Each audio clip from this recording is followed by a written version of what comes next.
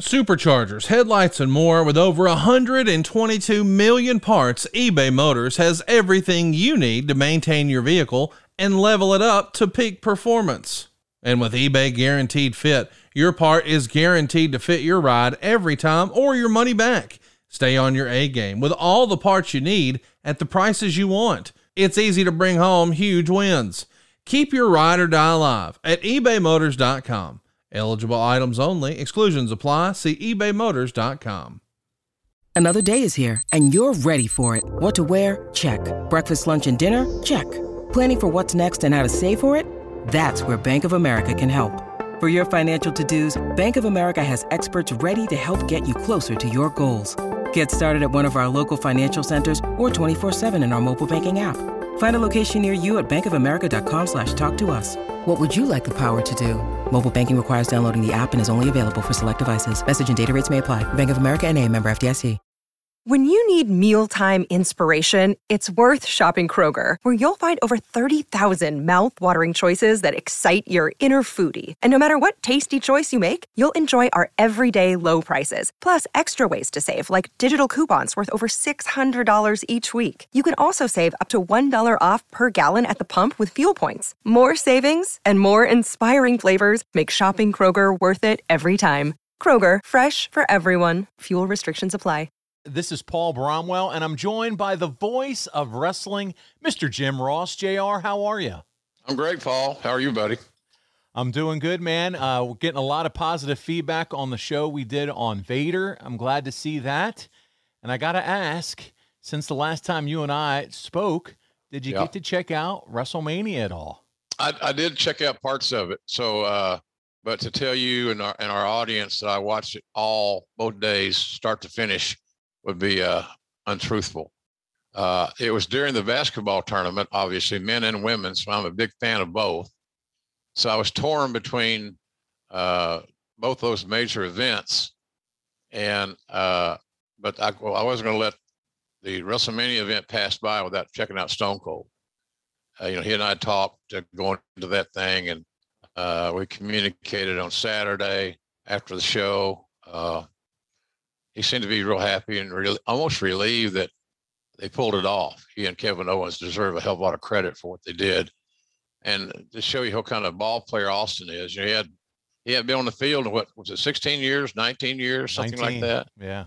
And he just didn't look like he missed a step. And they kept the match within their lane. I thought that was really smart how they strategized and laid out that match. It was just absolutely a masterpiece in my view. And Kevin Owens deserves a lot of credit as well. You got to have a dancing partner to make these things work. And Steve had a great dancing partner. I saw Becky Lynch and Bianca Belair. I'm a big Becky Lynch fan. Helped get her job there back in the day. And I think the world of her. And she's just such a sweetheart. She's another person that reached out to me when my wife got killed, and he was just surprising he comes out of the woodwork and then returns to see, hey, how you doing? You doing okay? You doing better? Whatever. She's a sweetheart of a lady, and she's as over as anybody in the company, excluding Roman Reigns probably. But she's just amazing. So I did watch WrestleMania bits and pieces, all of Austin's work. I wasn't aware, and I talked to him earlier today, that he was going to come to be there on Sunday night. I didn't even ask him. He didn't bring it up. So it was a total surprise for me. And I know that for dirt listeners and dirt wanters, dirt needers, that they couldn't understand. Well, you didn't ask him what he's going to do? No. Why would I need to know that? If I'm going to go see a John Wayne movie, do I need to know how many people he kills or how many bullets he took or whatever? Just let me watch it, okay? Let me form my own opinions. And that's kind of what I did. So I thought the production values of that WrestleMania event was nothing short of epic. The camera shots, the audio, the look of the building. First class. It's amazing. Yeah. So I did check it out, and but I selectively checked it out because I was always switching back to basketball. It was a lot of fun to watch Stone Cold's reaction, just him cracking up when Vince just could not get the timing down for that stunner. It was like the old days all over again. Yeah, I've done that. I look just like that. I was one of the first people Steve stunned, and unless you've done it or practiced it, and I didn't do either, it's awkward. It doesn't look awkward for somebody that really knows what they're doing, like The Rock. I thought Byron Saxton did a hell of a job. He came in and late inning relief, and I thought he did a nice job. So that was a good moment for him, I thought. And then, of course, Pat McAfee had a great WrestleMania, and he's one of those guys that has unique abilities to identify with the audience. He has done that. His accomplishments in the match he was in, I thought, were far exceeded my expectations. So I congratulated him that night and online on Twitter, I think it was. So anyway, he had a good night too. So there were some really cool performances. Then you look at this whole event in total, it looks as if Austin's done. I'd say he's done. Undertaker seemingly is done. Triple H is done. So there are three of my key guys in the Attitude Era that no longer will be stepping into the proverbial squared circle and lacing them up. So it was a great moment. I congratulate WWE for their success, and I believe that this is true. The better they do, the better AEW does. It really is. People say, how do you figure that? Well, there's plenty of money and revenue to go around, number one. I just remember back in my own personal experiences when the WWF got hot and started the WrestleMania run, and they got all the publicity and the Saturday night's main event stuff and everything. Our business in Mid-South at that time, there were spots where it helped it. It created more awareness of the genre of pro wrestling. Now you can take your pick. I'm going to a pie shop. What kind of pie are you going to get? I don't know for sure. I'm going to get some pie because I hear it's really good. So that's kind of the deal there. So I enjoyed the whole presentation. I wish it had not been so head up against the NCAA men's and women's basketball championship, because that was the nut cutting time. So, but nonetheless, it was a real cool experience. I'm glad I watched both of them, quite frankly. The other highlight for me as a fan, JR, was watching Undertaker go into the Hall of Fame and hearing his speech. I don't know if you caught any of that, but my goodness. I did not, but he and I communicated that weekend, and he thanked me and I thanked him, and he said, I always appreciated your wisdom. And I thought that was a hell of a compliment. He could go on to do public speaking speeches and motivational speeches the way he laid out his acceptance speech. It was phenomenal. So if you do get a chance, I would tell you got to check it out. He was just so impressive. He gave you Mark Calloway, should I say, the man versus The Undertaker. It was something to behold. So great weekend all around. And like you said, it's good for wrestling. That weekend also, we saw FTR in action. The ROH card happened. That was a lot of fun. Samoa Joe, he's back. I thought the FTR, who's rapidly elevated themselves to arguably the best tag team in the world. Their match we had recently with the Young Bucks was nothing but stimulating, and I thought it was just terrific. The match they had with the Briscoes, I'd like to see that match returned, because I'd like to call it.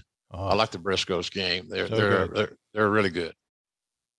Yeah, I mean, just phenomenal wrestling right now. Like you said, there is a buffet of options and choices, and so much is going on right now in the wrestling business. We're going to get into some more of it as we go through, but this week's show is all about asking JR questions from our listeners. Man, I couldn't wait as I went through some of these questions to do this with you. So with all that out of the way, let's jump in, JR, and we're going to start with a football question. Adfreeshows.com top guy Brad Stanton is going to start us off, and he says, JR, did the Jacksonville Jaguars make the playoffs next year?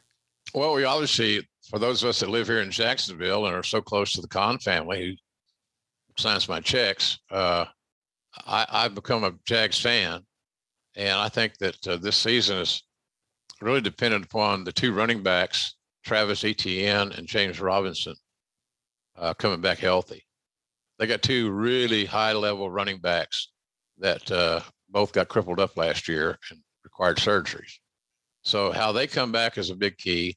What the Jags do with the first pick in the draft, which they have the second year in a row. You don't want to make a habit of that, but in any event, I hope they just maximize it. I don't know what they're going to take. They have a great coaching staff now they didn't have before. You can't even compare Doug Peterson to Urban Meyer. It's not even close. So I haven't answered this guy's question, Brad, but I don't know. I mean, I wish I did know. I'd go to Vegas and bet a bunch of money. But right. If the guys come back healthy on the offensive side, they do a good job in the draft, and this coaching staff does what I think they're going to do. And let's also pay attention to how many on the first day that free agents could be signed. The Jags are very aggressive. Mr. Khan spent a lot of money on free agents. So how those new guys work out, added to the draftees this year, they can be in the hunt. That's my take on it. They can be in the hunt. They just got to have some pieces fall together and make sure everybody's healthy. So let's hope that they do. I know one thing: when they start winning, this town's going to be absolutely lit. Amazing. They're waiting. They're ready. And we got the quarterback. We've always wondered, when's that quarterback coming in? We got the guy. Now it's just a matter of building some pieces around him so he can function better. And one thing that would help him is a running game, obviously. And I just mentioned those two running backs that if they're healthy, it's a different look and feel for the Jags. So fingers crossed. We hope so. We hope they get in the playoffs. That'd be great. That's why they play the games, JR. But we'll see. The draft's just in a few weeks. I'm looking forward to seeing what happens with how everything shakes out there. A lot of speculation. We'll see how it all goes down. Next question. We go from football, one of my favorites, to food. Ad Free Show's top guy, Mitchell Barnett, asked JR, what's your favorite restaurant to eat at when you're back home in Norman? And I'll take it a level deeper. What's your favorite thing to eat there at that restaurant? So what say you, JR? Well, my friend Hal Smith owns several restaurants throughout that region. I don't know how many concepts he's got, over 50, and over 50 restaurants. So I go to Charleston's. It's about in Norman. It's about 3 minutes from my house. I could walk there if I wasn't so lazy. That's my go-to. I know when I was in Oklahoma last, I ate there 5 times in 6 days. So I really like it. And I love their homemade soups. I love their, they have great fried chicken. They have great prime rib. They don't do the daily specials. They got a great menu. It's diverse.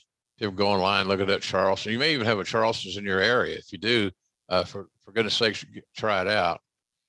My favorite restaurant in Oklahoma to eat at, probably other than my friend Hal's places, is the old, I think 50 years or more, Cattleman Steakhouse in the Stockyards district of Oklahoma City. It's famous. Presidents eat there and wrestling announcers as well. It's all good. So I got my spots, and I got the one thing about Norman being a college town. There's a lot of really good restaurants, and there's a lot of really good talent that are the waiters and waitresses, because they're picking up those tips. So the service is good, food's good, and you just can't go wrong at a Charleston's, no doubt. Sounds good to me. Yeah, I'm all for it. Adfreeshows.com, my push member Christoph Hankerson asks, what's the one wrestling match in history that you wish you could have called? Very easy answer. Mick Foley winning the title for the first time. I was on the injured list, shall we say, with the Bell's palsy issues. And I'd love to have been there to call Foley's first title win. I know how much it meant to Mick, and therefore I know how much it meant to me. So that would have been cool to be able to, circle his wagon here and connect the dots all the way around. But I missed that opportunity. But there were plenty more that came along after that. But I think the first title win for Foley would have been one I would have loved to have called. That's a match that'll always be tied to Tony Schiavone when he used the line on Nitro. That'll put butts in seats. So there you go. Yeah. And Foley. But hey, you know what? What a huge moment for Mick Foley, and everybody did change the channel, and history was made. So, good stuff there.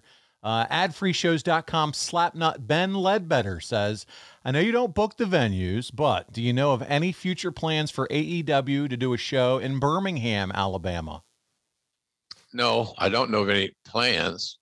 I know that Birmingham is an established wrestling market, especially when you go back and look at the territory days. Birmingham was a key component in a couple of different territories.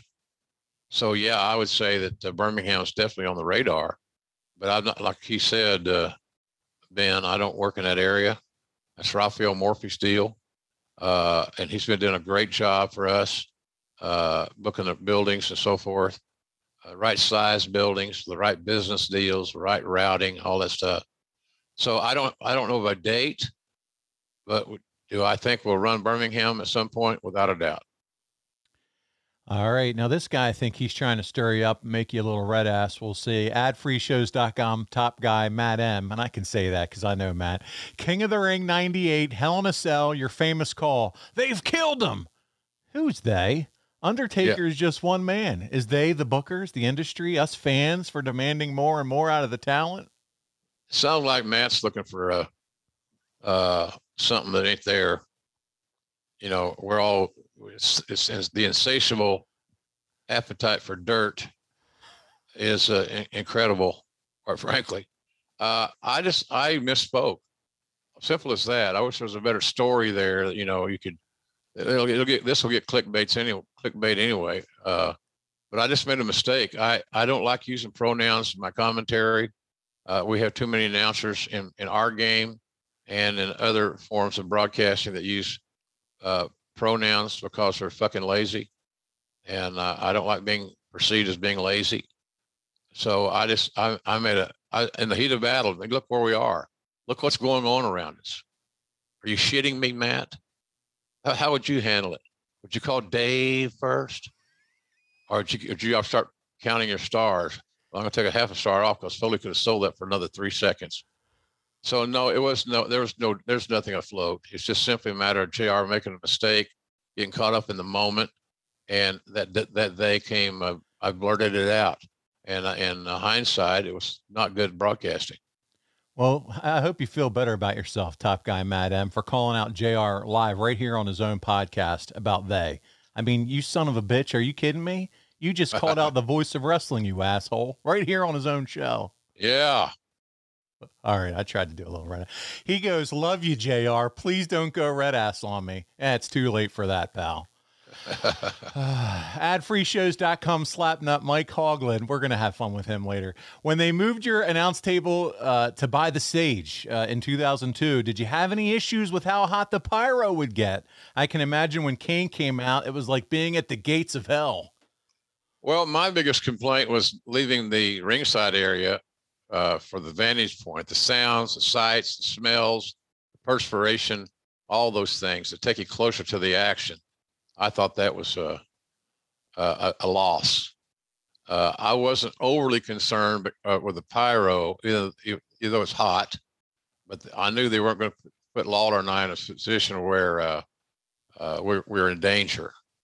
But also to factor into that equation is the noise, because a lot of those canisters with those the noise explosion things were up there too. So you got a double whammy on it. But my biggest complaint in the beginning was I lost my vantage point. And you know, there's nothing like hearing a Ric Flair chop and hearing it really right there. It's a cool thing. That's just one example. There are many of them. So that was my biggest complaint. But you know, you adapt and you get over it. And I had to start practicing what I preach, and that would be working off the monitor. If it's not on the monitor, I don't know anything about it. And that's what you guys do nowadays, right? For AEWs, just stare down at those monitors. They have nice big monitors for you. Yeah, whatever the monitors is your lifeline. So the monitor indicates what the fans at home are seeing. So you really have no reason to look away, at least for any length of time. So yeah, the monitors are the way to go on that deal, or anything like that. I watched, like I said, I sat right behind the announcers at the UFC on Saturday night, and they're good. and they would look up some simply because they're right there at the cage. So they're looking right up, and there's the guys or the gals fighting. And so the good ones use the monitor. That's right, JR. So we peeked behind the curtain. We were having a little technical difficulty. You mentioned this is our second or third try at this, but you had mentioned previously, maybe tell them again, you were at UFC the other night and got to see that fight. Yeah. You and Tony. Dana White invited Tony Khan and I to attend. So I left my house at 10 o'clock here on the beach to go to the event, because it didn't start on pay-per-view until 10 o'clock Eastern. I don't think the main events went in the ring until about midnight, close to it. It was a long night in that respect. But Dana's always an amazing host. He had his front row seats, put us right behind him. I didn't watch the show back, but according to my timelines, we were on TV a lot. And that was nice, to put the AEW over to some degree. He and Tony are buddies, and I've known Dana a long time myself, probably not as well as Tony does, but he remembers my name. He's glad I came. He's just a great host, good dude. And when we're in Vegas coming up in several weeks, he's going to come to one of our events. So Dana's a good dude, and we all have a lot in common. We're trying to sell tickets to a live event, and then televise it. So there's a lot of common ground there. Hey man, let me give you a little life hack just in time for Mother's Day and Father's Day. I'm talking about paintyourlife.com. That's the place where you can get a gift that mom or dad will never forget. Real quick, do you remember what you got mom or dad last year for Mother's Day or Father's Day? Well, here's how you give a gift that they'll never forget. You find something that's meaningful, something that's personal. Maybe we're talking about their mom or dad who's no longer here. Maybe it's about a long lost relative. Maybe it's about their favorite pet who's no longer with us. Maybe there was always this dream that mom and dad were going to vacation to some exotic tropical island, but they never quite made it there. Well, all of those dreams can become reality at paintyourlife.com. You simply upload those photos. You can even use a photo right out of your phone.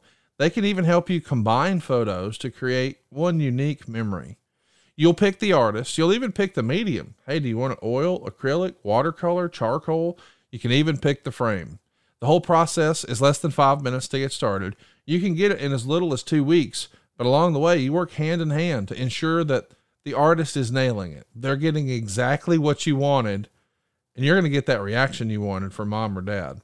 I'm telling you, this has been a home run for me. I've used it for my mom, for my dad, for my father-in-law, for my cousins, for my wife.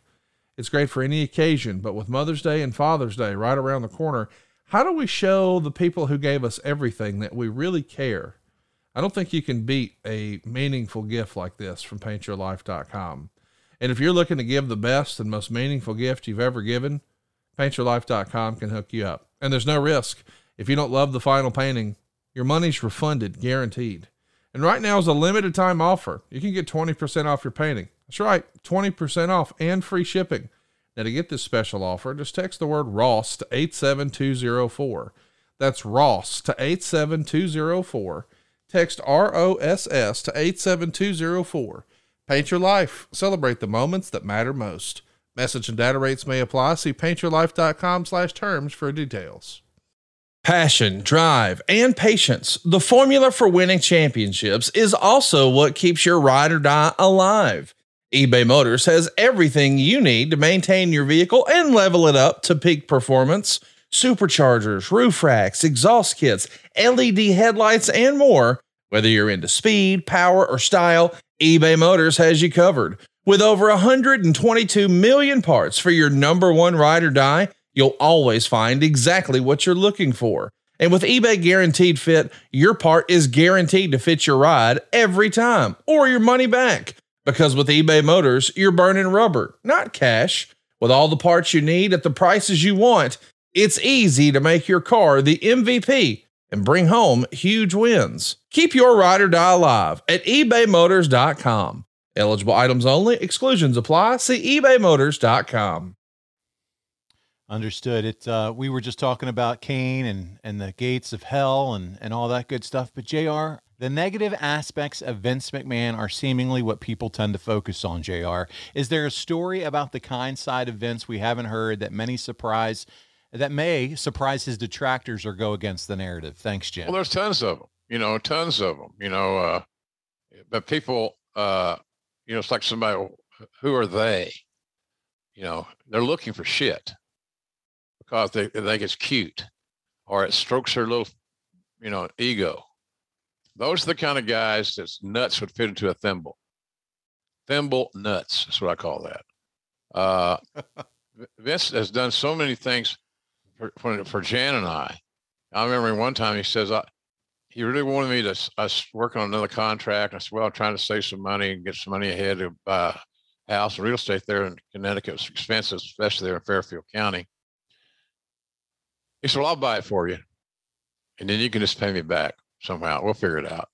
Well, I didn't want to be that obligated. I didn't think that was right. I appreciated his hospitality, but he offered to buy us a home.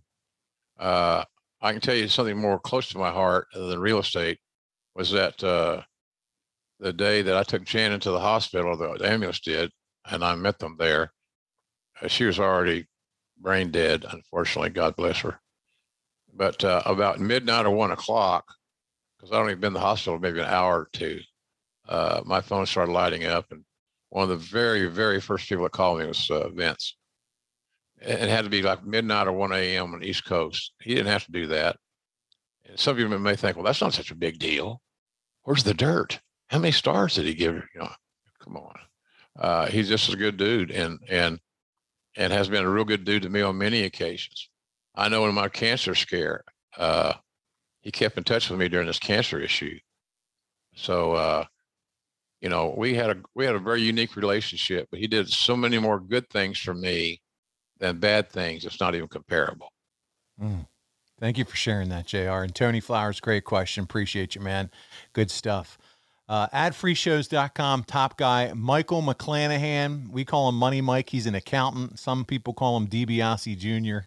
He says, how different would the invasion have looked if Tony Schiavone had been the one to replace Jerry the King Lawler during the King's hiatus in 2001?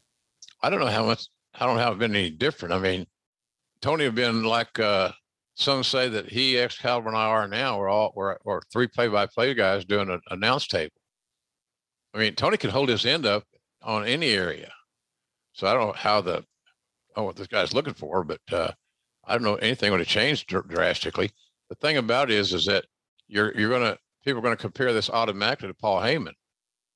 Tony Schiavone is a hell of a broadcaster. He's a Hall of Fame level broadcaster, but as a heel antagonist in the color commentator's chair, he's not Paul Heyman.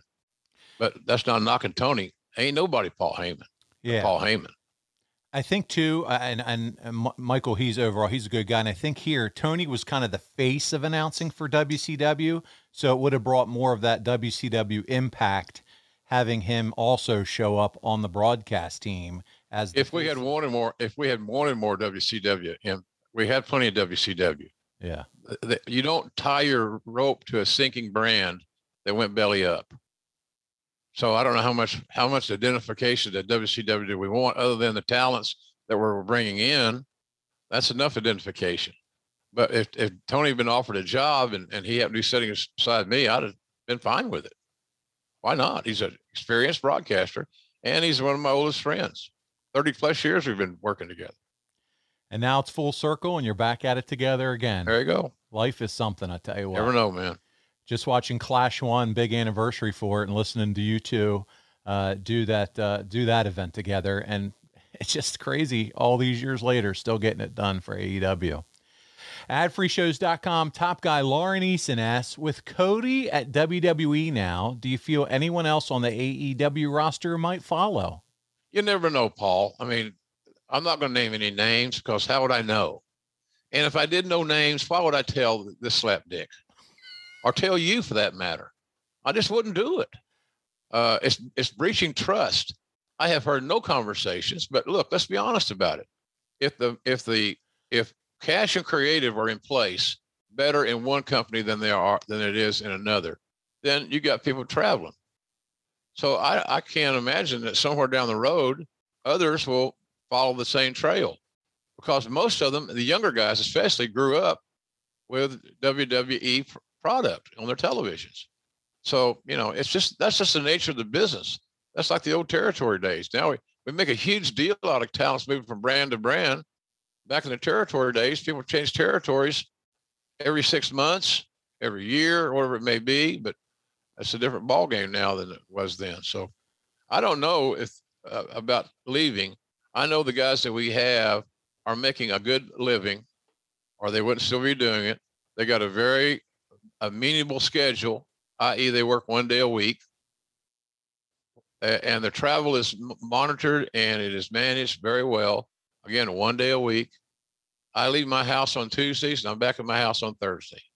I suggest most of the guys on our roster have the same gig.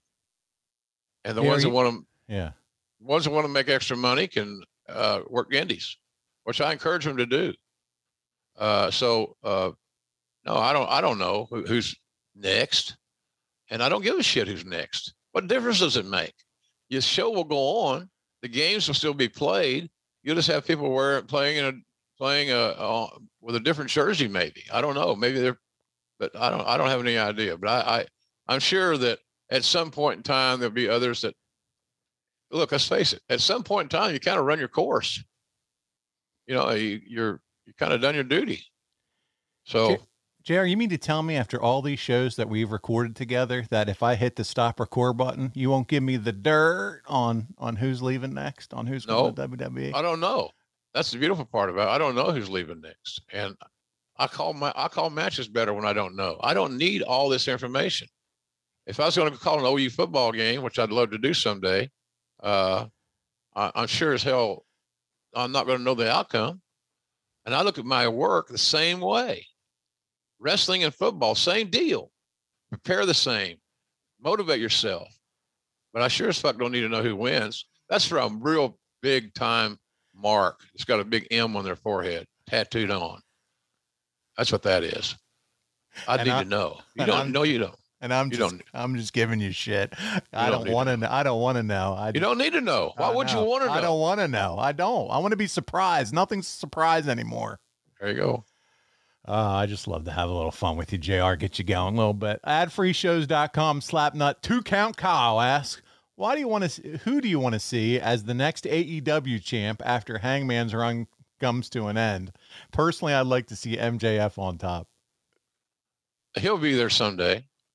MJF will definitely be the AEW World Champion at some point in time.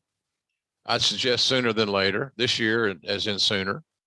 But I don't have that written down. I haven't been. Tony Khan didn't whisper that in my ear at the USC fights on Saturday.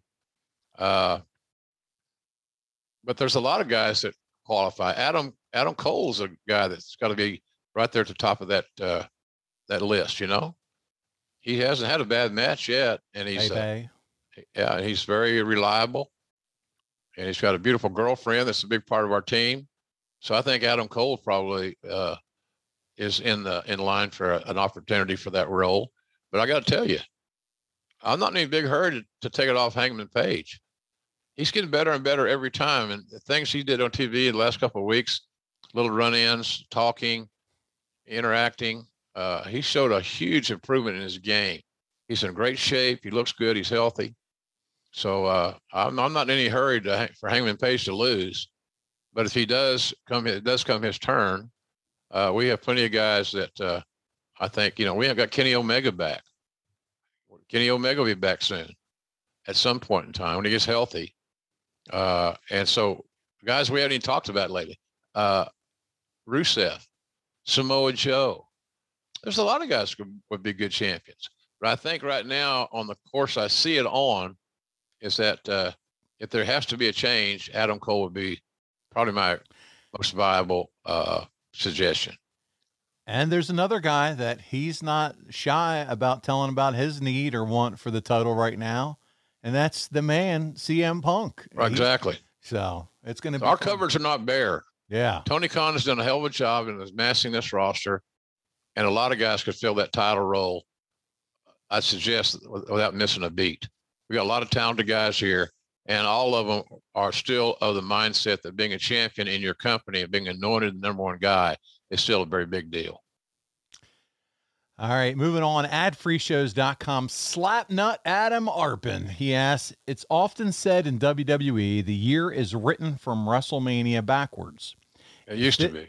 Okay. If this is the case coming out of WrestleMania 15, what were Austin's plans for WrestleMania 2000 prior to having him written off due to the neck injury?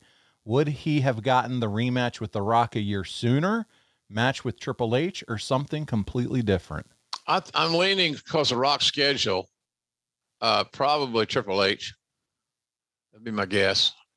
Triple H and Steve had great chemistry. I thought there's some really good matches. I enjoyed calling all of them. There's some really good stuff. Can't go wrong going back and looking at some of those matches. But I'm just a pure guess, Triple H, and that's only because The Rock was getting so busy, and he had the time to build a story. You know, Rock and Austin headlined WrestleMania, 15, 17, and 19. And it seemed like that worked out pretty good. Every other year, you know, you got something fresh. Rock could continue doing his movie thing, and Austin could continue to build his legacy. So it seemed like it worked out pretty well. Adfreeshows.com enhancement talent Richard Smith asks, I have a couple questions on the Brawl for It All, JR. Number one, how do you feel about the Dark Side of the Ring's coverage? We'll go one by one here. So how did you feel about the Dark Side of the Ring's coverage? Mixed. I have some problems with some Dark Side editing. I thought I can't even remember the show, so I guess it's not that big a deal.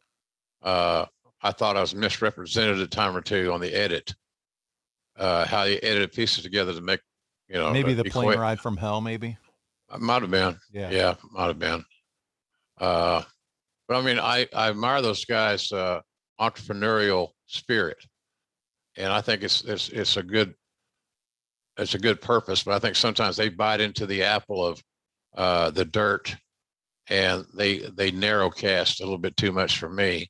But I'm still going to watch their shows, and I'm not sure I'll be on any more of them simply because I had such a unfortunate negative afterthoughts of it. But you know, you never know. But I those guys are good guys. They mean well, but I think the edit was a little bit callous and not well thought out, quite frankly. So I hope they continue to do those shows, and if they do, I'll continue to watch, and then we'll see. They should get better at what they do. They're getting better. We all got to get better. So I think that's where they are. So entertaining for sure. Number two, yeah. His question is, if Dr. Death won as it seems to be intended, would you still go with Butterbean murdering him? Well, it's booked. I don't know how you get around it. All I would have told Doc was, you got to go for takedowns. Don't stand with him. He'll kill you. You got to find his legs and single leg him, double leg him, then use your strength and your bulk to ride his ass, blow him up, and then beat him. But you know, we never got to have the chance to have that conversation. But Doc beating Butterbean in Butterbean's world was going to be daunting, to say the least. So it was just a tough scenario. Probably wasn't the best booking idea, you know. And the medical bills that we ensued because of it were unnecessary, and it just caused a lot of bad ill will. A lot of ill will. I guess all ill will is bad, but it caused a lot of ill will, I thought, and I didn't think that was necessary. Next question he asks, any heat on Russo for coming up with this crap for petty reasons? You know, I'm not one to sit here in 2022 to keep piling on Vince Russo. I mean, my God, let's figure out something else or a new topic. Not just you, but just, you know, he came up with an idea and Vince bought it. So if guys are going to be pissed off, you should be pissed off with the old man. But nobody's got the balls to be pissed off with the old man. They pick a surrogate. And Russo was a surrogate, so to speak, on that creation. And I would say, yeah, there was heat on him. But there's always going to be heat on the guy writing the storylines. Yeah, absolutely. His fourth question, what do you think would have been a better use for Bart than what seems like it is just a punishment covered by spectacle? That punishment deal's a bunch of bullshit too. Anybody that's buying that line after all these years is very naive and haven't really done their homework. Why would we want him to fail? We wish he had more charisma, but he looked good. He was reliable, dependable, and all those things. A nice man, no doubt about that. I don't know how far we could have gone with it, to be honest with you. But punishment, no. Why would we take all those steps forward at the price that we paid to get the winner, and then purposely punish the winner by not promoting him correctly? So I just think we got to a point where we tried to make that work for Bart's sake. Everybody liked him. Everybody respected him. I still like him. I still respect him. I'm not so sure he feels the same about me, but that's fine too. It's his prerogative. I'm not going to lose any sleep over it. But I just think that we probably could have done better with him, no doubt. But I don't know how much better we could have done, or he would have moved up the card and stayed there very long. Just don't know that he didn't have Billy Gunn's charisma, let's say, of the two guys. Just compared them because they were tag team partners for so long. So I don't know what the answer to that whole thing is, but we could have done a little bit more, no doubt. But I just don't know how much more it could have gone. All right. Now you did a fine job answering all those. Adfreeshows.com enhancement talent, low quality music productions asks, what's JR's favorite memory of Bruiser Brody?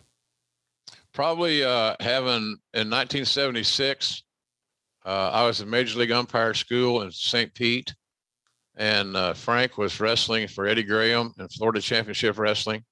So after some of those shows in that area, the Armory, or wherever, Frank and I'd take my umpire buddies who are a lot of them are fans, and we'd go to dinner, late dinner with Frank, and we'd sit in a booth and talk everything but wrestling. He was a sports guy. He's a former sports writer, college football player. So he had a definitive interest in what we were doing. And so those are some great times. We did that on 2 or 3 different occasions. But he was very well read, was Frank, and I enjoyed being around him. And he was always very respectful and a good friend of mine. And it was just a damn shame how his life ended. And that's still not been accounted for, in my view. It's just amazing. You go back and you can talk about the dark side. The thing they did on Brody's death, it breaks your heart to watch it, and makes you mad to watch it, because nothing was really done. The guy got away with murder. Yeah. Simple as that. It's so cool too. Like when you talk about Brody and you say he was an avid reader, he also a sports writer, and it was completely opposite of the character that he did in wrestling. And he pulled that off so well, but as a kid, it was so believable. Like he was a monster, but then it's just cool to hear you talk about him in that way. All right, adfreeshows.com. Slapnut Justin Bracken asks, everyone keeps saying it's a different time. And while there may be some truth to that, some things in wrestling should not change. As an expert in this business, what do you think these things are? Selling is imperative, and smart selling, understanding how to sell, when to register, when to go on the big sell. It's different levels of that. It's like making a comeback. Heels that can feed a comeback with multiple bumps after getting the heat on the baby face, and the heels are then able to feed that comeback in an exciting, timely way. So I think selling and is the main thing for me, and being logical. These kids are doing so many amazing things that they almost, seemingly anyway, they almost forget what they just did last, and they stop selling it. And I think that they're doing, if they did fewer moves, but sold them better, the match quality and their quality of life as a wrestler would improve. But you're not killing yourself in every single match trying to get all the things that you do in. I think that's a mistake. Afford Anything talks about how to avoid common pitfalls, how to refine your mental models, and how to think about how to think. Paula, while certainly you can mess up on $1 million a year, it is far less likely than it is on $30,000 a year. Right. I would meet wonderful people that were struggling with a budget that was super tight. It was 100%. You need to make more money. Make smarter choices and build a better life. Afford Anything, wherever you listen. Very good. Well said. Adfreeshows.com, my push member. Love this one. Yambag Jones.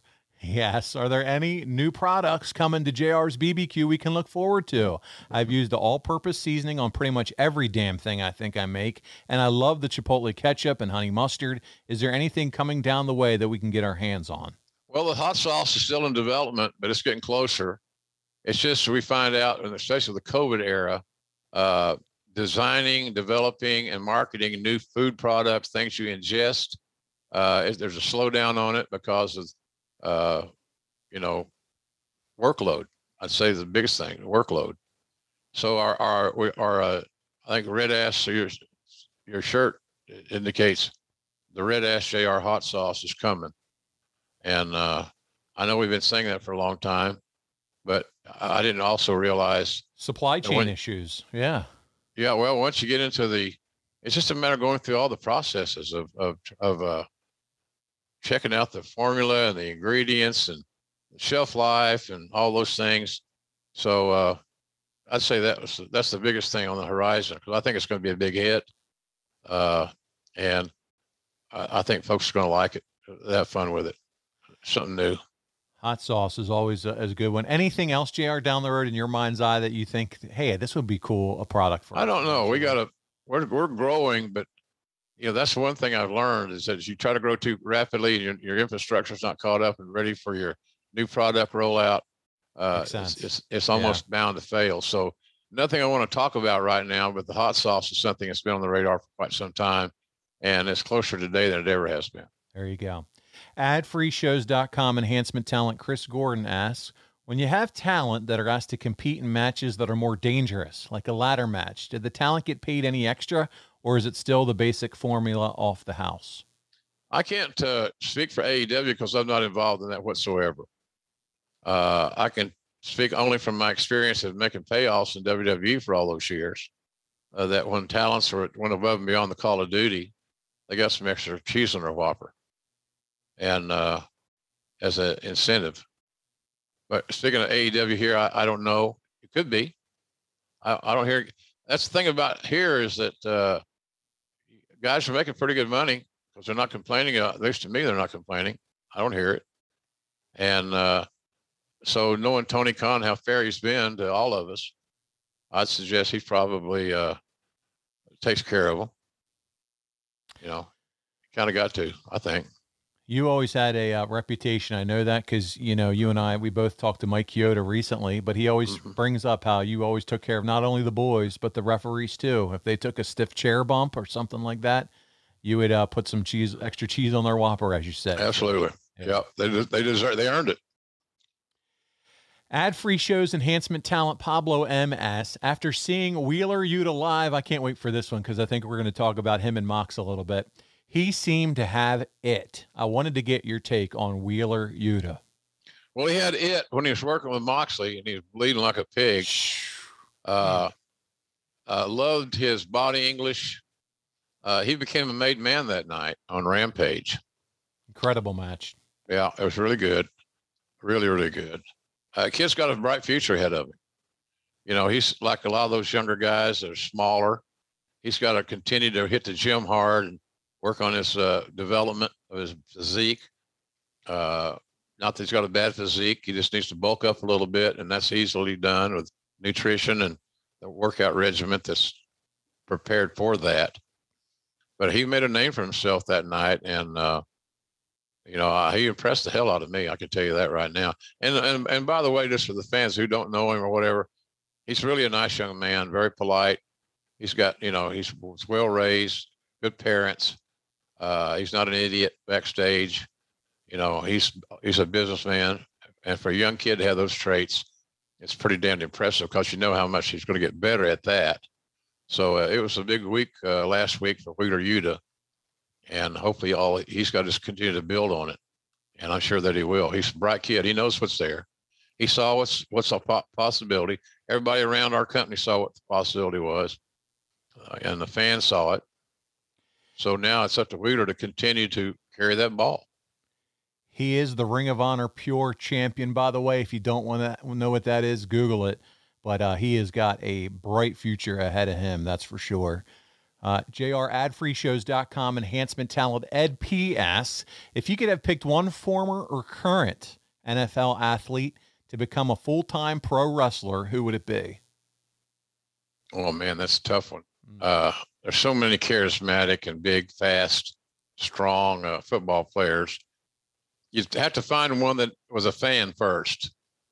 They're not getting into the wrestling business because they washed out as a terrible failure in the NFL. You don't want that, and you don't want somebody that's just getting into wrestling because they perceive that's where they can go and get rich without the work. And that just doesn't work for any field. You got to work your ass off to get great, and so you have to find out a little about that. But you'd pick out guys. I'm not so sure how LT would have done as a pro wrestler. Attitudinally, his defiance, his body English, his controversy that followed him around. LT would have been, and plus, let's not forget, we take for granted how good an athlete he was.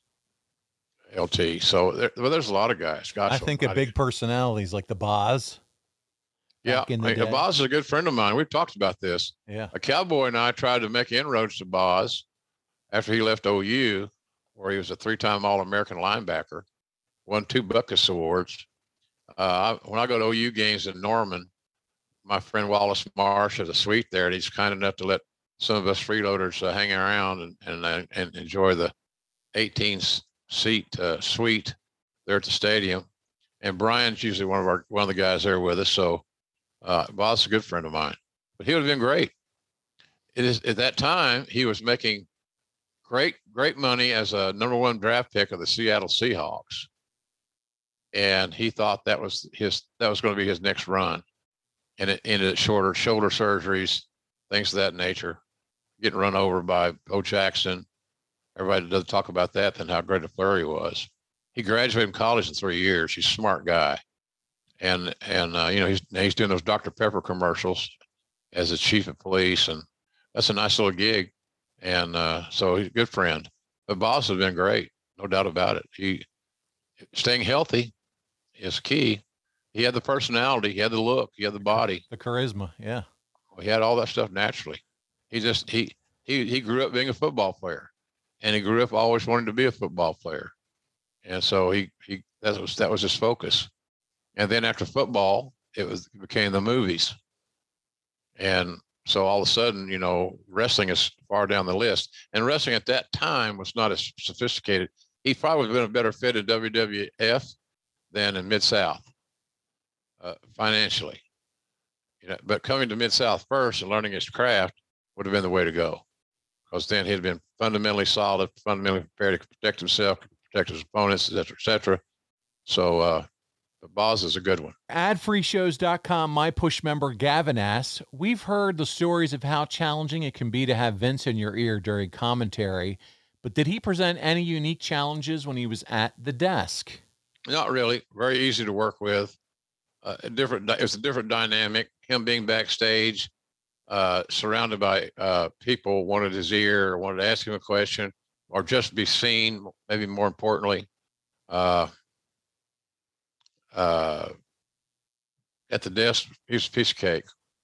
We had eye contact, and you're out there doing live television, or live to tape at least. He didn't have the chance to have those intimate conversations with him on one end and you on the other. So no problem at all. He was a real pro at the desk, and did a lot better job than people give him credit for. Adfreeshows.com slapnut Jeff Ronquillo asks, were there ever any instances where fans got to be a bit rowdy or annoying behind you? and the King as y'all did commentary? If so, did you ever do your best to ignore them, or did you ever get security to give them the boot? I don't think we ever had anybody thrown out. We did gain eye contact. We had security near us on both sides. The biggest culprit was alcohol. The deeper in the show, the more of these guys would drink, and then they felt compelled to be on television or make a scene. Notice me. Hey, notice me. Look, here I am. But we never had anybody thrown out, but we did have to calm some down. Or if you continue to, I don't mind them yelling. Just don't touch us. Shove and touch, screw with my hat, shit like that. Does the story stand out where somebody did mess with you like that, JR? There's a lot of them. Wow. They would just touch your hat and touch you. They touch everything. They touch everything that you let them touch, I guess. It's just silly. Wow. They had to have attention. They're starving for attention. And that was one way, because they got these great seats. Yeah. And there's great seats and right behind the announcers. And we did it on camera. They were right there, man. So they were filming at the screen. The just tugging out your cowboy hat. Well, touching it or whatever. Yeah. I can't believe it, man. That's crazy. These people are out of control. Guess I shouldn't be surprised. Leave my shit alone. Yeah. And don't act like it. Don't embarrass yourself on television. There you go, Jeff. Craziness. And I guess you just can't imagine. Everything's going to happen, unfortunately, in this life, in this world. Adfreeshows.com enhancement talent Thomas Falbo asks, does JR believe WWE will eventually build a brick and mortar Hall of Fame museum? It wouldn't surprise me. I think that was a goal when I was there. We looked at a lot of real estate in the Orlando area. I haven't heard anything lately on it, but I would be surprised if WWE didn't have a brick and mortar Hall of Fame at some point in time as a tourist attraction, and having it built in an area where tourism was a big deal. So Orlando does seem to be a little bit logical, but I hadn't heard anything on that in a long time. But again, if they said tomorrow that they're going to build a new Hall of Fame or build a Hall of Fame, I would not be surprised. And as a matter of fact, I'd be happy. JR, Charlie Thrower is up next, and he says, Mr. Ross, what was your personal plane ride from hell? As in weather conditions, travel partner, layovers, not the Dark Side of the Ring episode. Do you remember a plane ride for you where it was just awful? I've been on a lot of them. I've been traveling since 1974, so there's been a lot of turbulence. But here lately, it's not been horrible. Few rough ones, but I've been real lucky there. A lot of my peers have horror stories about that. I'm luckier than some in that regard. I mean, we've gone down where we've almost touched down at the runway that had to pull back up and take off again because of something. There's a lot of scary things that happen. The more you fly, the more opportunities you have in getting in or near a disastrous situation. But nothing else. And nothing was. I was never involved in an emergency landing, or where they had to put the foam on to get the landing gear down. I have never been there. Knock on wood. I don't want to be there. No way. But the more you fly, you just have to. It's like delays. It's like crying babies. It's like old people that never fly, and they don't know how to put their seatbelt on. Or they don't know how they can't find the lavatory. You just went there. You forgot where it was. God bless them. So, but I've been lucky in that regard, quite frankly. I want to ask you, because a person that I work with just ran into this on their flight to Vegas. They had someone where they were on the tarmac. They had to turn the plane around and put a guy in handcuffs because they refused to wear a mask. Have you run into any of that so far in your trip? Not yet. I haven't, but I'm sure it's coming. Okay. To be honest with you, I'm sure it's coming. And how stupid is that? When you get in the airport, you got to wear a mask. When you get on the plane, you got to wear a mask. So why screw it up for everybody else on the flight? Because your ego and your stupidity prevents you from putting a mask on. How big a deal is it? I don't like wearing them either, but that's the rules. And I'd rather play by the rules than piss off the feds. They took him off in handcuffs. He's yelling, "I hope this plane goes down in flames," all this stuff. And this guy's on the plane with his kids. All right, what is wrong with our society? Are you fucking kidding me? Unbelievable. I tell you, man, things need to change to some degree in so many ways. Well, Dave McClay is up next, and he says, what are JR's thoughts on the Sopranos finale? Well, like everybody else, number one, I hated to see the Sopranos go off the air. So I don't know if I was going to be happy with any finale, because my favorite show on television was leaving me. I felt deserted in that respect. But I'm still trying to figure that ending out all these years later. I just figured there'd be a mass murders and mass people. I thought the Tony Soprano and his family would not leave that little booth after ordering those onion rings, that the bullets would start flying. And everybody that walked in the door, you got that little camera shot of, oh, okay, here he comes. This is the assassin. This is the killer, whatever. But it never happened. So I'm still trying to figure out that as best I can. But I guess if I had to give you an answer, I was expecting a little bit more. But we didn't get that. But what we got, we still talk about as in today. Wow. So true. Adam Leeson is up next. He said, if there's a surprise debut or comeback at an event, are the other participants of the match made aware so they can plan the match, or is it done on the fly? I would say there's a little 50-50 there, but most often when a new wrestler's coming in, his opponent will certainly be aware of it. I like the surprises. I like, I didn't know Samoa Joe was coming out the other night on Rampage. Loved it. It meant more to me at that point because I have not preconditioned myself. So I think the surprise element is still a real good deal for everybody. So, but you're not going to have a match with two guys that don't have at least some level of communication, and maybe a text, and maybe some guys in a trailer outside the building, hidden, and the other guys are in the building in the locker rooms, and they still got to communicate to some degree. So that just may be text messaging back and forth or a phone call. So, but it's you find a way. You find a way. You don't want to screw the surprise up. Then you don't want to have a great surprise and and then go ahead and have a shitty match. They don't equal out. So so I don't know. I don't have any issues with that, Paul. I just, that's the only way to do it, I think, to get your mileage out of it, get your money's worth. Yeah. Hey, surprise as many people as possible, but you're right. I think you got to let the guy know who he's getting in the ring with so they can kind of figure out what they're doing. Right. All right. Greg's up next. He said, do you like OU Texas at the Cotton Bowl every year, or do you wish it was played on campus? Every year in the Cotton Bowl. Don't want to change a thing. It's one of the oldest, most famous stadiums in America, maybe the world. It's 100,000, 50,000 OU fans, 50,000 Texas fans. The 50-yard line is the mark of the line of demarcation, so that you start to 50, you go all the way around. That's all crimson. Then it picks up there with the 50, and it goes burnt orange all the way back around. It's colorful. It's on the fairgrounds, the State Fair of Texas, the biggest state fair in the world. It smells the cotton, the corn dogs, the turkey legs. All those things are kind of unique for a football game. So I like everything about it as it is now. It's in the second Saturday in October, as a rule. And Dusty Rhodes and I had bets every year because I think his birthday was October the 11th.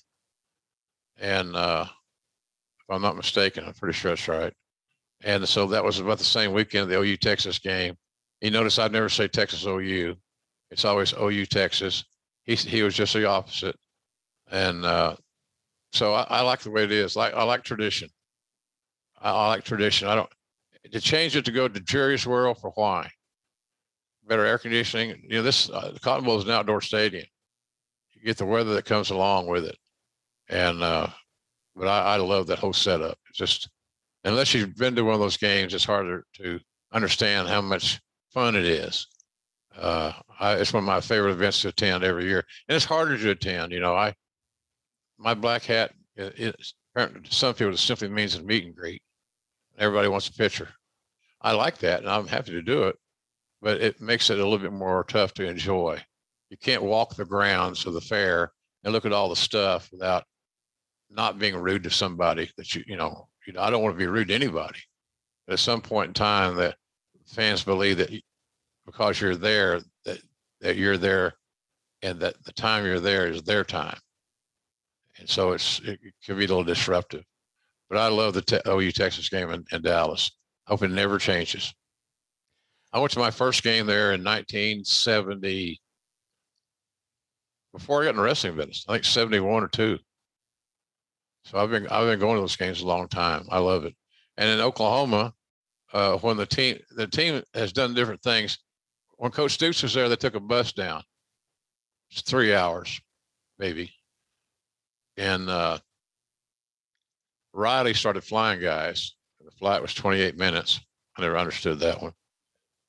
But when they drove the buses down, they always had a caravan of Oklahoma State troopers. And the troopers would come by my house. The lieutenant would come by my house in Norman and pick me up. And I would ride with the cops to the game and back. So we'd ride down on Friday and we'd go out. I'd always take them out to dinner that night at various places, and had a little night of fellowship with those dudes. And then they'd take me back, and they're black and white to the hotel where everybody was staying. I'd ride with them the next morning to the game. The game starts at 11 a.m. Central Time out there, so they get their noon Eastern kickoff.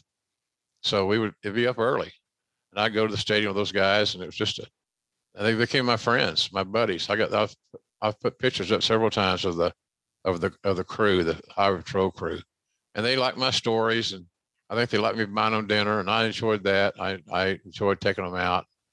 So it's become a tradition for me, the OU Texas scenario, and I love that whole deal. And I've been to games. I've been to big games in the OU games in Jerry's place where they had WrestleMania. Several games there. It's beautiful. It's a great stadium. But for football, old school slobber knocker football, the Cotton Bowl is my spot. JR, can just tell by you talking about how passionate, how much you enjoy it, the tradition. Is that your favorite tradition that you still do every year now at the age of 70 years old? Stuff you look forward to doing every year as you look at the year?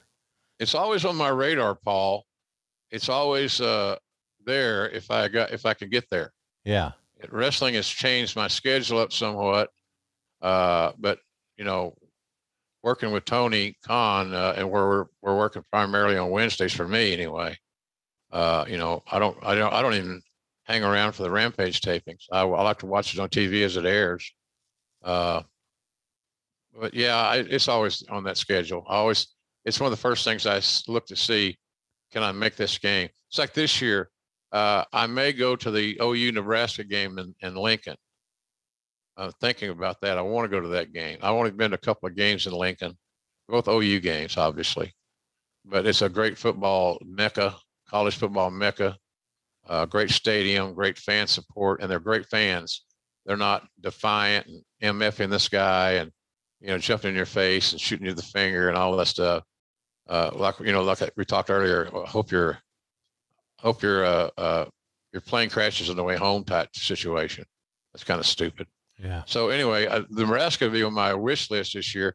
I just want to be able to go to more OU home games and sit in that suite with my friend Wallace Marsh and the Boz. And gosh, we always have all kinds of, we've had so many celebrities come through there, and, they come down to see us. We got booze and we got food and we got 18 seats. That's great. And we got like 6 televisions. Sounds like a blast, man. It's a football fan's dream. Yeah. So it ain't roughing it. Hey, that's the way to do it, man. Sounds like a great time, and I'm glad you look forward to that. And sounds like it's just a lot of fun for you. So that's very cool. It is, yeah.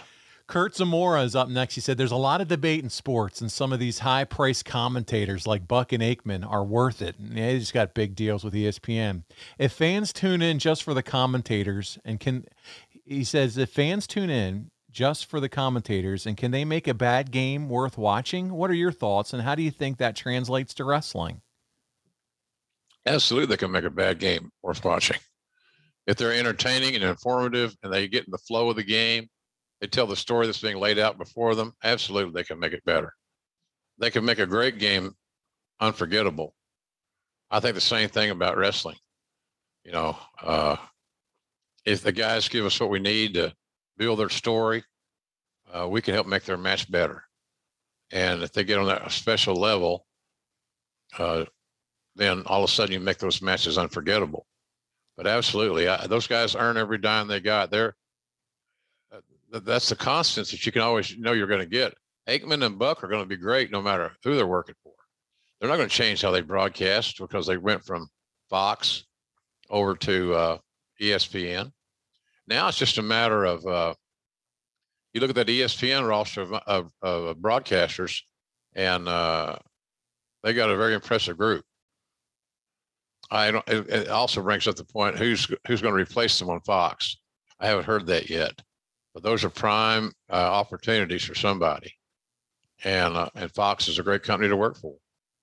I got friends there. Jacob Oldman's one of my best buddies, and he's a senior VP of sports there. One of the best guys I've ever met, and so knowing them, they'll come up with the right answers. But they're like wrestling broadcasters. There's not a lot of depth in that world. The depth of where you would feel good about them being on a primary broadcast. Buck and Aikman, there was never a question. They were like Madden and Summerall. And I can promise you, yep. I tuned into a lot of football games because I saw where Madden and Summerall were calling the game. So I knew I would be entertained. If the game didn't do it for me, they would. And that's kind of how I look at it now. Love them or hate them, they got big shoes to fill over at Fox. You're absolutely right. So we'll see how that all breaks down. Matt Guerra has the next question. He said, over the years, how many black cowboy hats has JR owned, and how many does he own today? I have 3 left. They cost $1,000 a piece, 100% beaver fur. And they're custom made in Oklahoma City, about 3 blocks from that Cattleman Steakhouse I was telling you about in Oklahoma City, Stockyards. I have 3 hats now. I have 2 in Oklahoma and 1 here in Florida. But I had more of them until Jan found out that how much they cost. She was giving them away like they're glasses of Snapple. She'd donate them. God bless her. She was such a good-hearted woman. She'd donate them to, Make-A-Wish and all these different charities, which I was all for. But all of a sudden, you get down to where you got 1 hat left, and you got to have a backup just as a fail-safe. So now I got 3. I've had as many as 7 or 8. But I don't have her around anymore to give my hats away. God bless her. So that's the current total. There you go. Blood on the Canvas says, we know Vince is very active in WWE's creative direction, but how hands-on was the Cowboy? Did he give bookers a lot of leeway, a bullet points guy, or was he micromanaging? Seems like Mid-South UWF was always evolving. How much of that was the booker's influence? Well, Cowboy had a unique thing there. He was the owner. He was a part-time #1 babyface when business needed a little surge. But he had Cowboy always hired bookers because he wanted a booker to be at all the events. He wasn't going to do that. He'd only be at the events he was actually wrestling in, or there was a big show. So, but Bill always had a booker. Like we had Ken Mantell, we had Ernie Ladd, Bill Dundee. Eddie Gilbert got the job at the end, but it was too late. That wasn't really fair to Eddie, but he kind of went down with the ship on that one, unfortunately.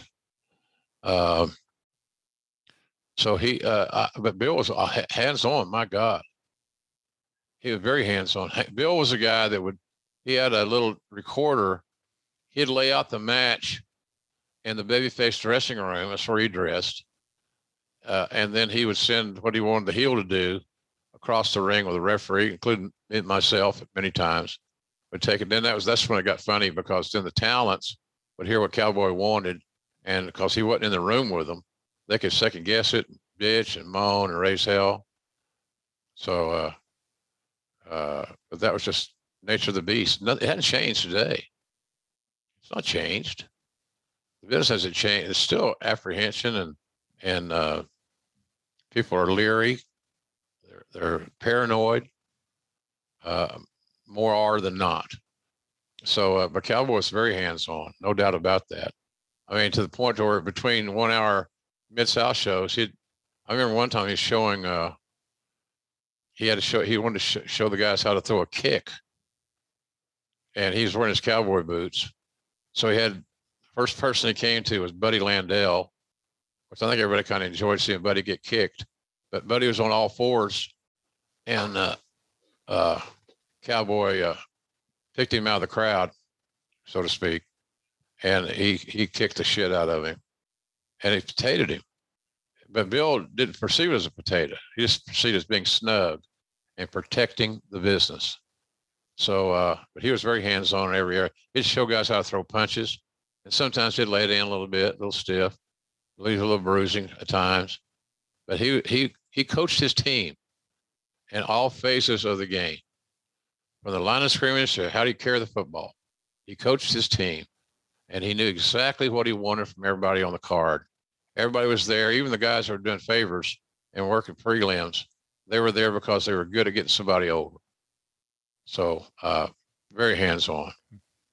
Very involved. All right. Coach Rodney's up next. Many wrestling experts love to talk about the contribution the Rhodes family has made, but I think they undervalue the Funk heritage. Terry was an amazing wrestler over many decades, but it's the wrestlers like Dory that created, that makes them better. Do you agree or disagree? Oh, my God, both families have contributed immensely. I don't know anybody in a conversation, Paul, that I've ever been adjoined to that didn't give the respect to the Funks that they've earned. If you really know anything about wrestling and contributions, things of that nature, you know that how much they've contributed and what they meant to the wrestling business. And of course, the Rhodes deal now is very topical because Cody went back to WWE and got his big win at WrestleMania. So that's topical. It's timely. And Dustin still does at 53. He just had his birthday here a few days ago. At 53 years of age, to still work as well as anybody we got or anybody WWE's got. It's go out and have this one match, get this one guy over or whatever you're going to do. Dustin was still very, very good. But their name is timely. It's topical. But boy, the Funks contributed just as much as any family I can think of. You can think only a few: Harts, Funks, Briscoes, the real brothers, the real relatives are in the business. So that's like the question about Cowboy. Was he hands-on? Oh shit, yeah, hands-on, literally. And but he was, yeah. The Funks are. I mean, it's like a no-brainer. And oftentimes the talk is about the Funks and the Briscoes, because what Dusty had with Terry and Junior from time to time. More often with Terry, because they could get the color and they were a little bit more coarse, a little bit more rugged. Dory was just a phenomenal wrestler. He could brawl, but that wasn't his forte. Terry could wrestle, but that wasn't his forte. His forte was brawling. So they were different brothers. But neither family can be given too much credit. They can't. They've just contributed that much. I know Dusty has been very proud to see how Cody did at WrestleMania, and he wasn't wearing polka dots and all that other shit. So had the whole American Nightmare, the song, the whole deal. Yeah, he had his AEW act with him. That's right. Music, attire. You know, he had and that's good. I don't see anything wrong with that. And you. Nate Nasworthy's up next. He said, JR, what were your thoughts on the Tough Enough series, specifically the MTV seasons? Why do you think it didn't necessarily work in making new stars? Well, I think we made a few new stars. I don't know what the expectations were of this person. I didn't dislike it. I thought it was a good idea. I'm all for having organized systems like NXT at one time, things like that, to help get your talent over. It's all this. Our business is always about developing new talent. Who's going to stick? Who's going to attach to the audience? Who's going to connect? In other words, so I was a good fan of the Tough Enough, and I was managing the talent roster. I was involved in contracts and talking to the kids and young people, and then we loaded it up with some real good instructors from time to time. So I had no issues with it. I thought it worked out pretty well. And I don't look, that person that asked this question, whoever the hell it was, Nate. Well, it wasn't successful. Look, if we got one star out of the whole process, it was worth it. And we got more than one. So, I thought it was I definitely thought it was a success. Could it have been a bigger success?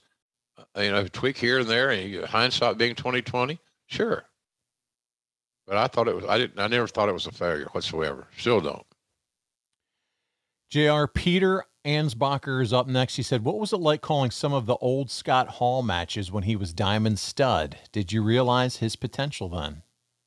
Well, I realized that Scott had really good fundamental skills, very, very good sound tactician, could tell a good story, could work with anybody and make them look better, which is a great gift and great skill set. He didn't have the charisma that he just demonstrated when he became Razor Ramon. Razor Ramon kind of turned his whole thing around, in my view. And he lived it. He perfected it. He believed in it, and it worked for him. So, but you could never discount or not recognize Scott Hall, Diamond Stud, whatever at that time. His wrestling, his intellectual ability to wrestle, to tell a story. But he didn't get the whole package that didn't come together until he became Razor and post-Razor. Because he seemed like he just had more confidence in his own charisma. It was always there, but I don't know that Scott even quite believed it could be as good as it was until it happened. JR, up next, FRA, and he says, do you think AEW on Fridays needs more focus on who they feature? Maybe make the TNT title the focus and build around that? I guess this, who's this, Carl?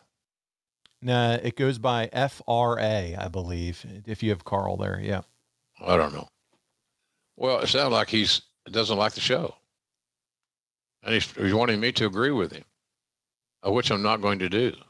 Sorry, Carl, or whatever your name is. Apologize. Cal, is that it? Cal's the next one. So this guy goes by FRA. FRA, okay, FRA. I'm sure that's your real name. That's why he's bold. It's amazing here guys got gimmick names. Yeah. Gimmick names on the Q&As. Here earlier on, everything was slap nuts this and slap nuts that. That's the Where the hell did that come from? That's the ad-free show member titles. That's their titles. Yeah. So I get that, but these some of these are our Twitter questions. From your favorite social media platform, Twitter. Yep.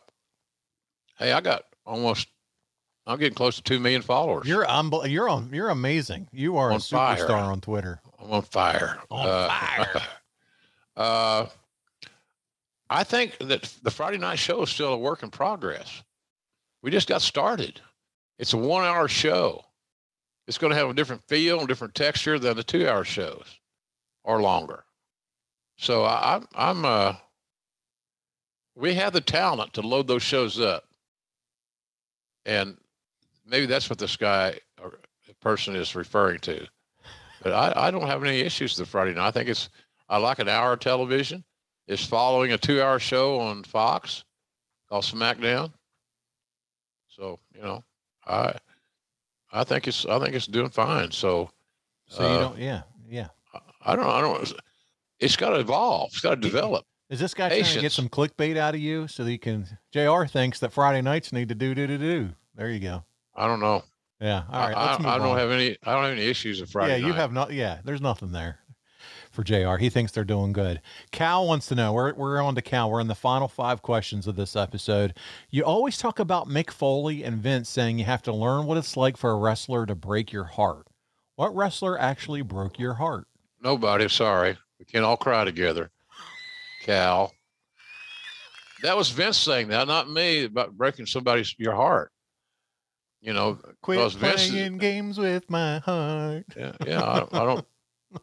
Nobody. He was just saying that you get so wrapped up in supporting a talent you believe has it and can come in and help you, and then when they fail for a variety of reasons that could cause failure, it could break your heart.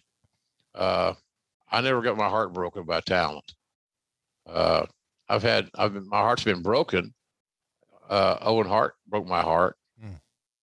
Brian Pillman broke my heart. Absolutely. Eddie Guerrero broke my heart.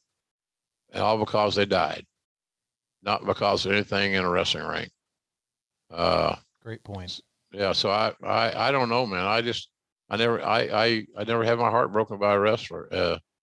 But I understand what Vince is saying to me. It was a very, very good lesson for me to be aware of.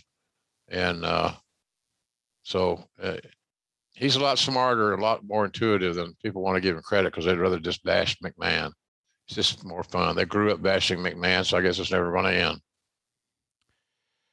Jay the K wants to know, ask JR, which Oklahoma players in the upcoming NFL draft do you think have the highest potential in the league?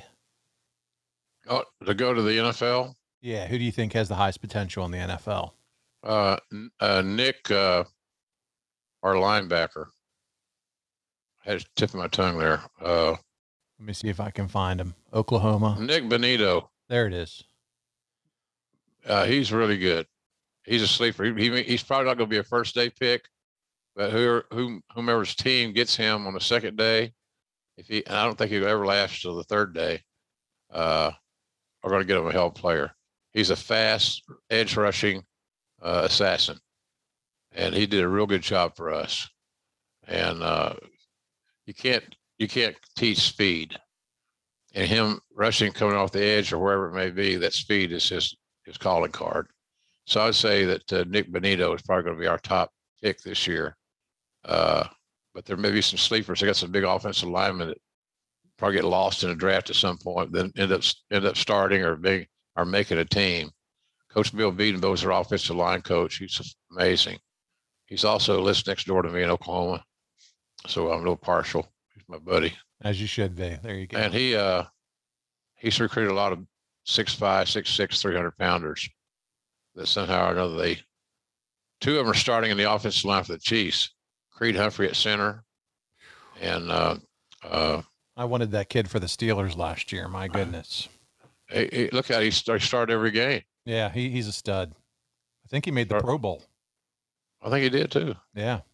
He's an Oklahoma boy too, not just Oklahoma University, but he grew up in Shawnee, Oklahoma. He's a Sooner through and through. All right, Ben, we're down to the final 3, JR. What do you think was the most important lesson you learned from working with Bill Watts, Vince McMahon, and Tony Khan? So he's looking for 3 answers. Most important lesson from each. Well, that's a hard one. Tony Khan, I admire his bravery to break tradition and to get people in matches that are like dream matches. To me, that's his vision and trying new things. He's not a traditionalist, but he has traditionalist qualities about him. Cowboy and Vince, I haven't worked for Tony for 3 years now. I signed a contract 3 years ago, 3-year deal 3 years ago. So here we are. We'll see where that goes. Yeah, I'm interested. Vince would fill volumes of pages because I work with Vince on an administrative level and as a talent. So I got a little bit of all of it in my background. my DNA, and it's all good shit. Cowboy, I got my bachelor's degree from Cowboy. That's how I look at that. I got my advanced degree from Vince. Masters from Vince. There you go. Your PhD. I would challenge anybody in wrestling, anywhere, to top my mentors and my influences. Because I think I got the best schooling that I could have ever received from Cowboy and then later Vince, and now Tony. They're all different guys.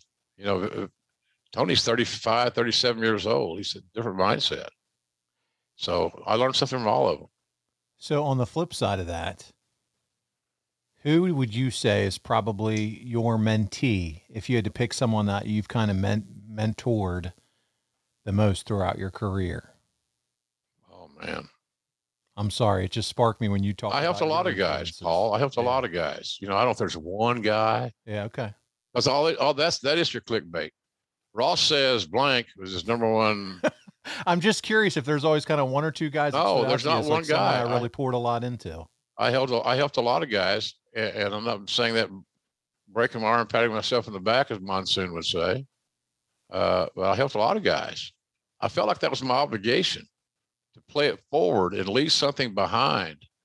I'd say right now my biggest, the person I'm helping the most now is probably Excalibur. You know, again, when you get three announcers sitting at the same desk, and sometimes four, and the three that are always there have always been play-by-play guys. They're used to leading. It's like dancing. It's like getting your rhythm.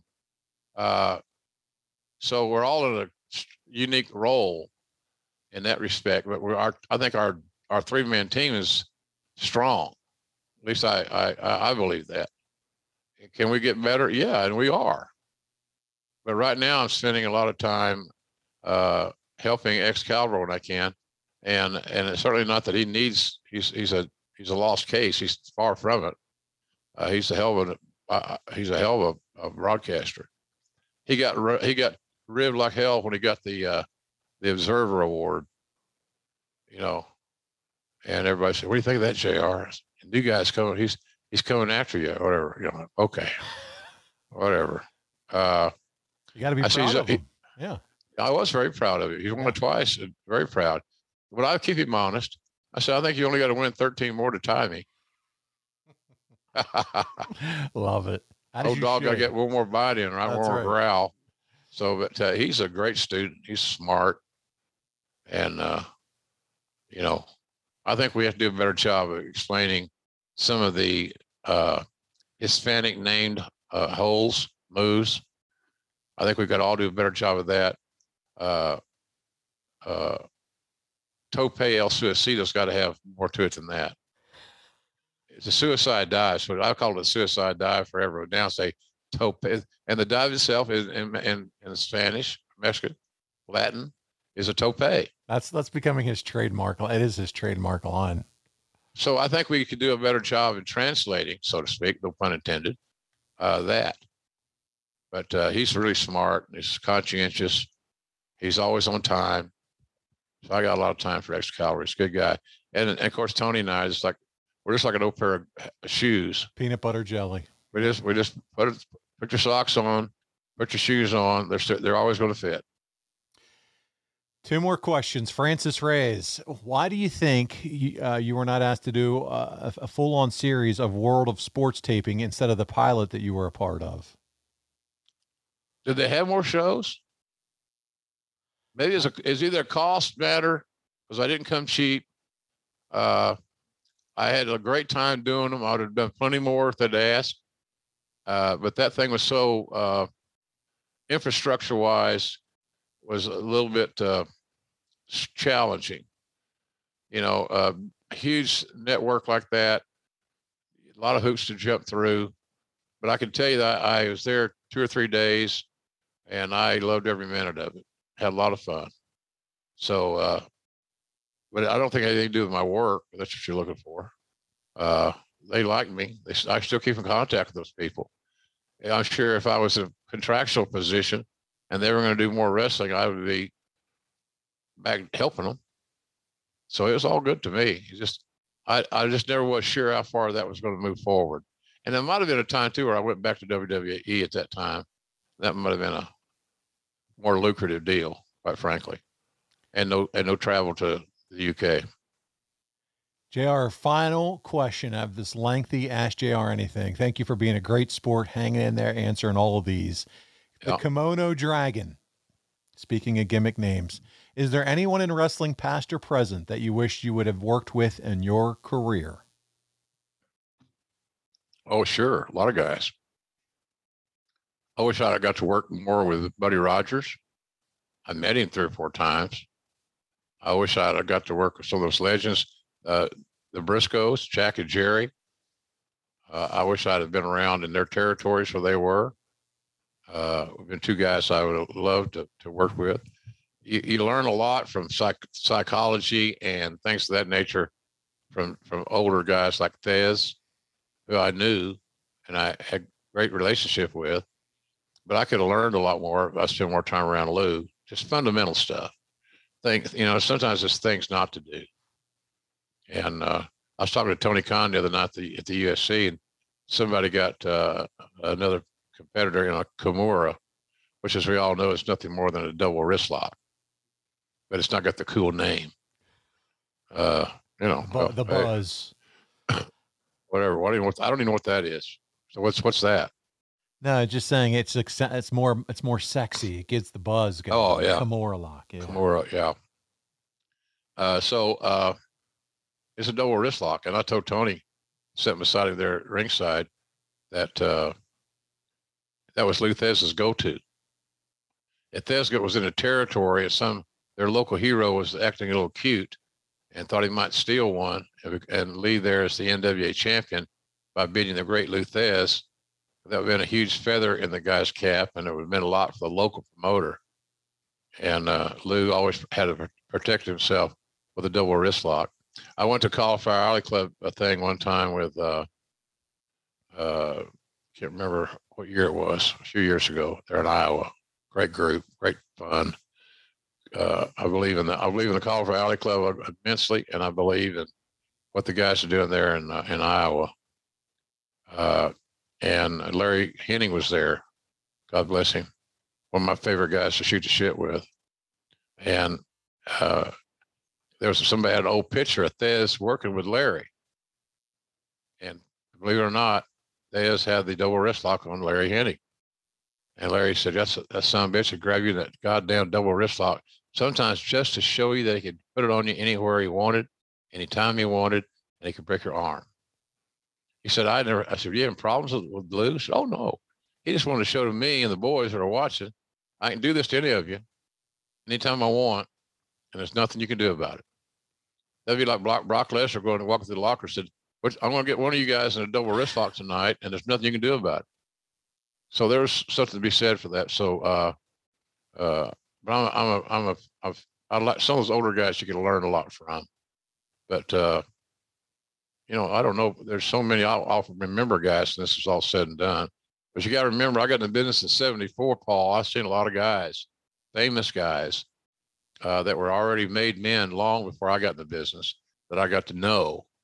And that was pretty damn cool. And I had great mentors, too, that helped bring me along and kept me alive and up so we weren't late and all that stuff. Cowboy would find your ass. And when you're making $25 to $40 a night, you get fined $25. So now you're down to $15 if you're on a $40 night. You can't make a living on $15 a night. So you're damn sure going to be on time. So things like that, but working with Watts was a great thrill for me. I loved it.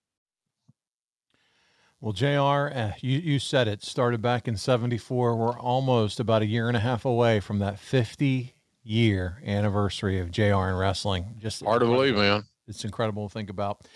That's going to wrap us up for this week. Next week, it's Backlash 2002, the 20-year anniversary. The WWF presented the last WWF pay-per-view of all time. It's all about the draft. Steve Austin walks out for the first time.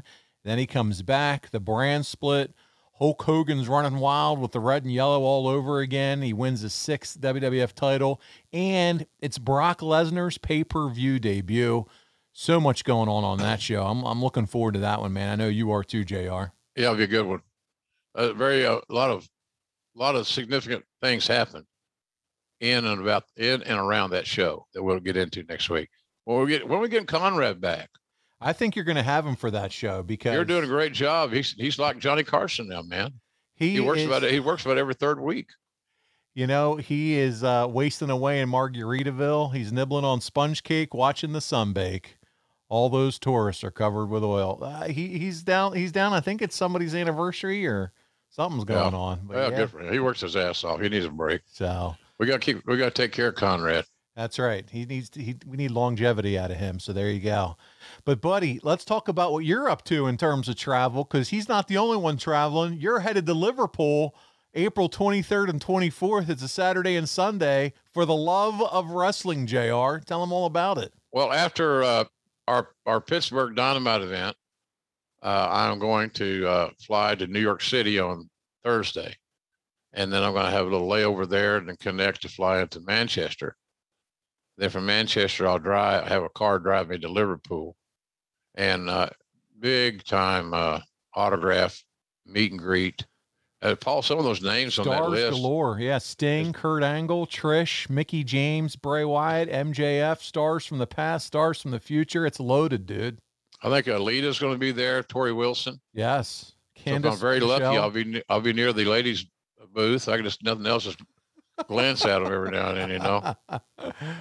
But yeah, it's because of COVID. You know, it put the restraints on a lot of us doing those things, and me being in the high risk group, as it's oftentimes pointed out to me, we got a landlock, so to speak. So I haven't done any appearances in a long time. I'm looking forward to it. Steiners a lot of my favorite people, our favorite wrestlers are on the show. So check out their website, and I think Paul's got that their website stuff. But you know, I think you might be able to order things to get signed online. There might be more ways to participate than just simply. You got it. Being there, because everybody can't go to Liverpool. Go to fortheloveofwrestling.co.uk. fortheloveofwrestling.co.uk. If you Google For the Love of Wrestling, it's going to come right up to the top, and it's all there. Everyone is going to be there, how it works, how you can get tickets. It is loaded, JR, to your point. Lots of stars. It's the biggest star-studded event of any appearance I've ever been booked on. The list is long and interesting. I think Earl Hebner's going to be there. Earl will be there, yep. And JBL, Ted DiBiase. I mean, so many guys. Can you imagine the real show is going to be after we get back to the hotel and circle the bar. The Nasty Boys. Yeah, I was surprised to hear that one. I'm glad, though. Because I knew Knobbs has been sick. I'm glad he's going. And it'd be good to see those guys. You know, with so many, Scott passing away so abruptly and others leaving us prematurely, man, you have a different attitude at my age about who you're going to see and being able to have one more opportunity to interact with them. So I'm really excited about all that. I think it's going to be a lot of fun and heartwarming, quite frankly. Yeah, it's loaded with talent, a lot of folks. So check it out. JR is going to be there. And my goodness, I see why you want to sit by the ladies' table. You said Tori Wilson, Victoria, Trish Stratus, Mickey James, Lillian Garcia. I mean, Candice Michelle, the list just keeps on going. I heard it's ironic that many of the people that are appearing there were my signees. Yes. So it'll be fun to catch up, talk old times. Maybe they're not mad at me for a payoff they got in Sheboygan at some point in time, and everything will be cool. You know what? Time seems to heal all that stuff. So yeah, I'm sure you're going to have a good time. So there. Oh, no doubt. Yeah. No doubt, buddy. I'm excited about it. I'm looking forward to it. It's going to be fun as hell. Before we get out of here, JR, we got to talk about jrsbbq.com, because we got to make sure everyone knows about where they can find the awesome products, Chipotle ketchup, honey mustard, all that good stuff. the all-purpose seasoning. Let's talk a little bit about what they can find over at jrsbbq.com. Well, we got assortments. We got boxes that contain different multiple products. It's kind of cool, great gift ideas. Little cool little boxes where they come in. But it's as simple as one bottle of sauce. We got you covered. But we have all kinds, like I said, different packages where you get like a variety pack. I believe for a wrestling fan, they're probably about as good a gift idea as you could come up with. We have a lot of signed things on our site.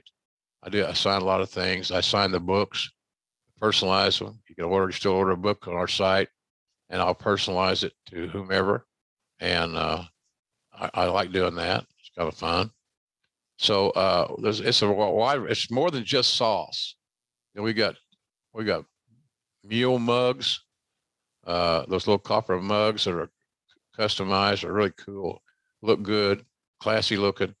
So we got a lot of things on our menu, shall we say, other than just something you ingest. So check us out, see what you think. Costs nothing to look. jrsbbq.com with our thanks. There you go. And that's where you can get his autograph, not at the Cotton Bowl. No, just go to jrsbbq.com and take care of it there. JR, thank you so much for doing this episode with me today. Ask JR anything. We went through a lot of questions, and you were a real trooper with that, so appreciate it. Till next time, on behalf of the voice of wrestling, Jim Ross, this is Paul Bromwell. Thank you for joining us today on Grilling JR. John brings his skewed sense of humor. Jeff brings tips to cut strokes off your next round. Together, it's those weekend golf guys. They'll pay a lot of money to PXG and Titleist and Callaway and on and on and on, right? How many yards do you think you're going to pick up with that extra driver? I think I can get an extra 5 to 10. What if I give you 15 to 20? You pay me more. Jeff Smith teaches on the sliding scale. Those Weekend Golf Guys, the podcast, part of the Believe Network. Just search BLEAV on YouTube or wherever you listen.